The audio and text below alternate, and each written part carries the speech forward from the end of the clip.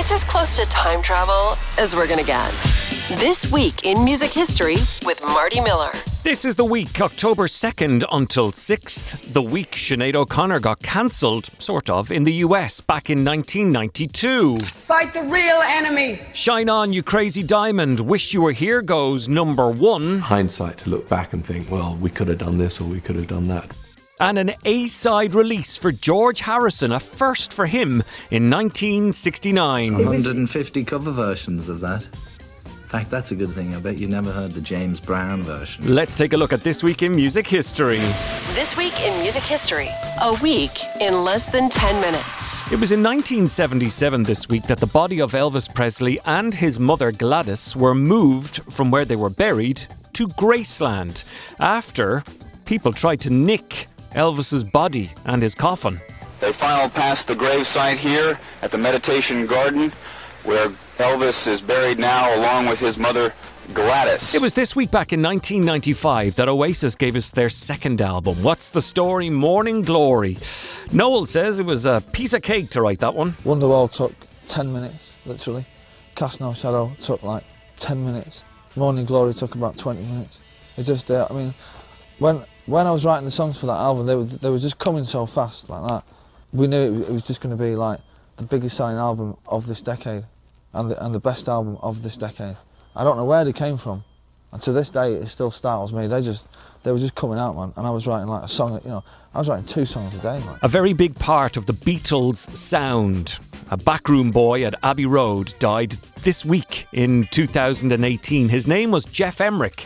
We had the pleasure of interviewing him, actually. Did they know how important they were at that stage or how important they would become?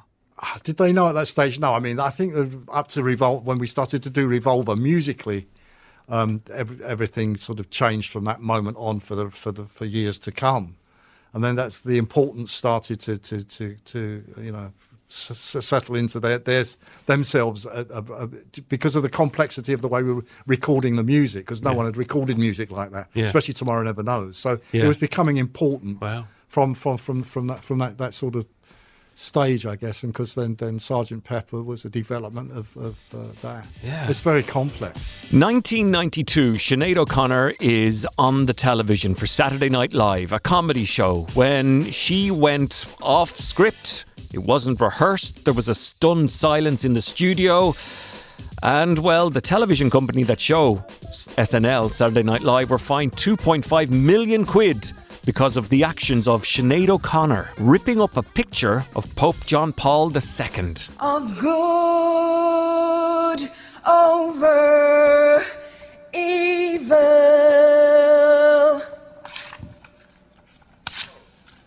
Fight the real enemy.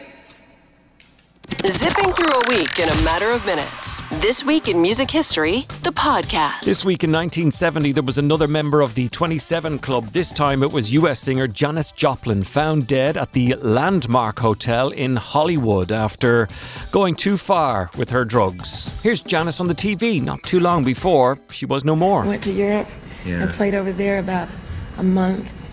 Scared him to death, I think. Did you have fun? No, I had a terrible time. Did you really? Nobody really gets loose and nobody rocks over there. They're all so cerebral. They're very cerebral. In 1975, Pink Floyd were number 1 with the album Wish You Were Here. Of course, that album would feature a tribute to their former frontman Syd Barrett. Shine On, You Crazy Diamond. Here's David Gilmour. Schizophrenia or any sort of mental illness at the time. And it's very easy with hindsight to look back and think, well, we could have done this or we could have done that. But at the time, we just got on with the job in hand. This week in 1982, the Smiths made their live debut at the Ritz in Manchester. This is the only performance, apparently on record, of Suffer Little Children. Find me nothing more. We are on a southern nesting on. Zipping through a week in a matter of minutes. This Week in Music History, the podcast. In 1973, Elton John gave the world his 7th studio album, Goodbye Yellow Brick Road. It was recorded under the working titles of Vodka and Tonics and silent movies. And it was all recorded in a tiny place in France. I say tiny, it really was a castle. In a partially derelict chateau in the small village of Ereville, some 50 kilometres outside Paris. And it's indeed odd to find tomorrow's music being made in yesterday's crumbling splendour. Here, in very Spartan conditions, he and the group lead a strange monastic existence for the best part of a month, working by night and sleeping by day.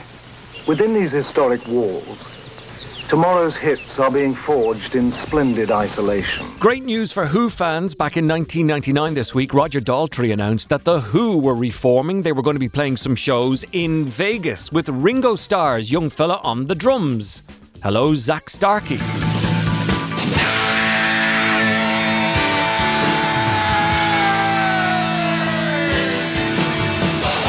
Kind of somewhat connected. In 1969, the song Something, written by George Harrison, was released as an A-side Beatles single. This was a first for George Harrison. For example, Something, the effect that Something had.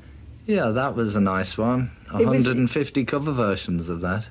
In fact, that's a good thing. I bet you never heard the James Brown version. James Brown. Did you ever expect that song to be... No. I wrote that in Abbey Road when we were making the White Album. The album that's called the White Album. I wrote it at that time. Writing Something, I wrote the main part of that.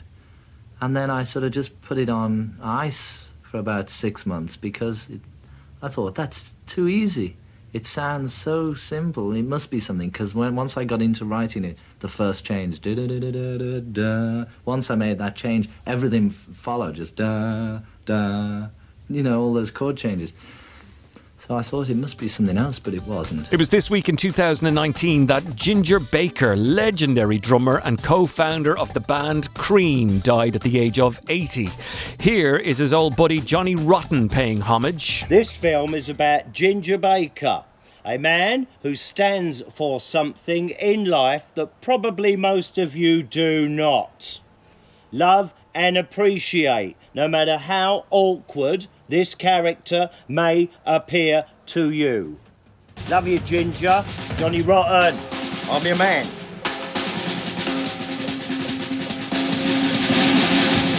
And it was this week in 2020, after battling cancer for 18 years, Eddie Van Halen died at the age of 65. Today, John Bon Jovi told CBS This Morning Eddie was a huge inspiration for his own career. Every teenager of my era couldn't look at an electric guitar and not wish that they could play like Eddie Van Halen. Guitar World magazine ranked Eddie the #1 greatest guitarist of all time. But did you know he's the mastermind behind this iconic guitar solo? Eddie was uncredited and unpaid for that Beat It cameo. And that's a look at this week in music history, looking through from October 2nd until October 6th. Thanks a lot for checking out the podcast. Subscribe, share it with your friends, do whatever you can to get those numbers up. It's important. Support local podcasts. Okay.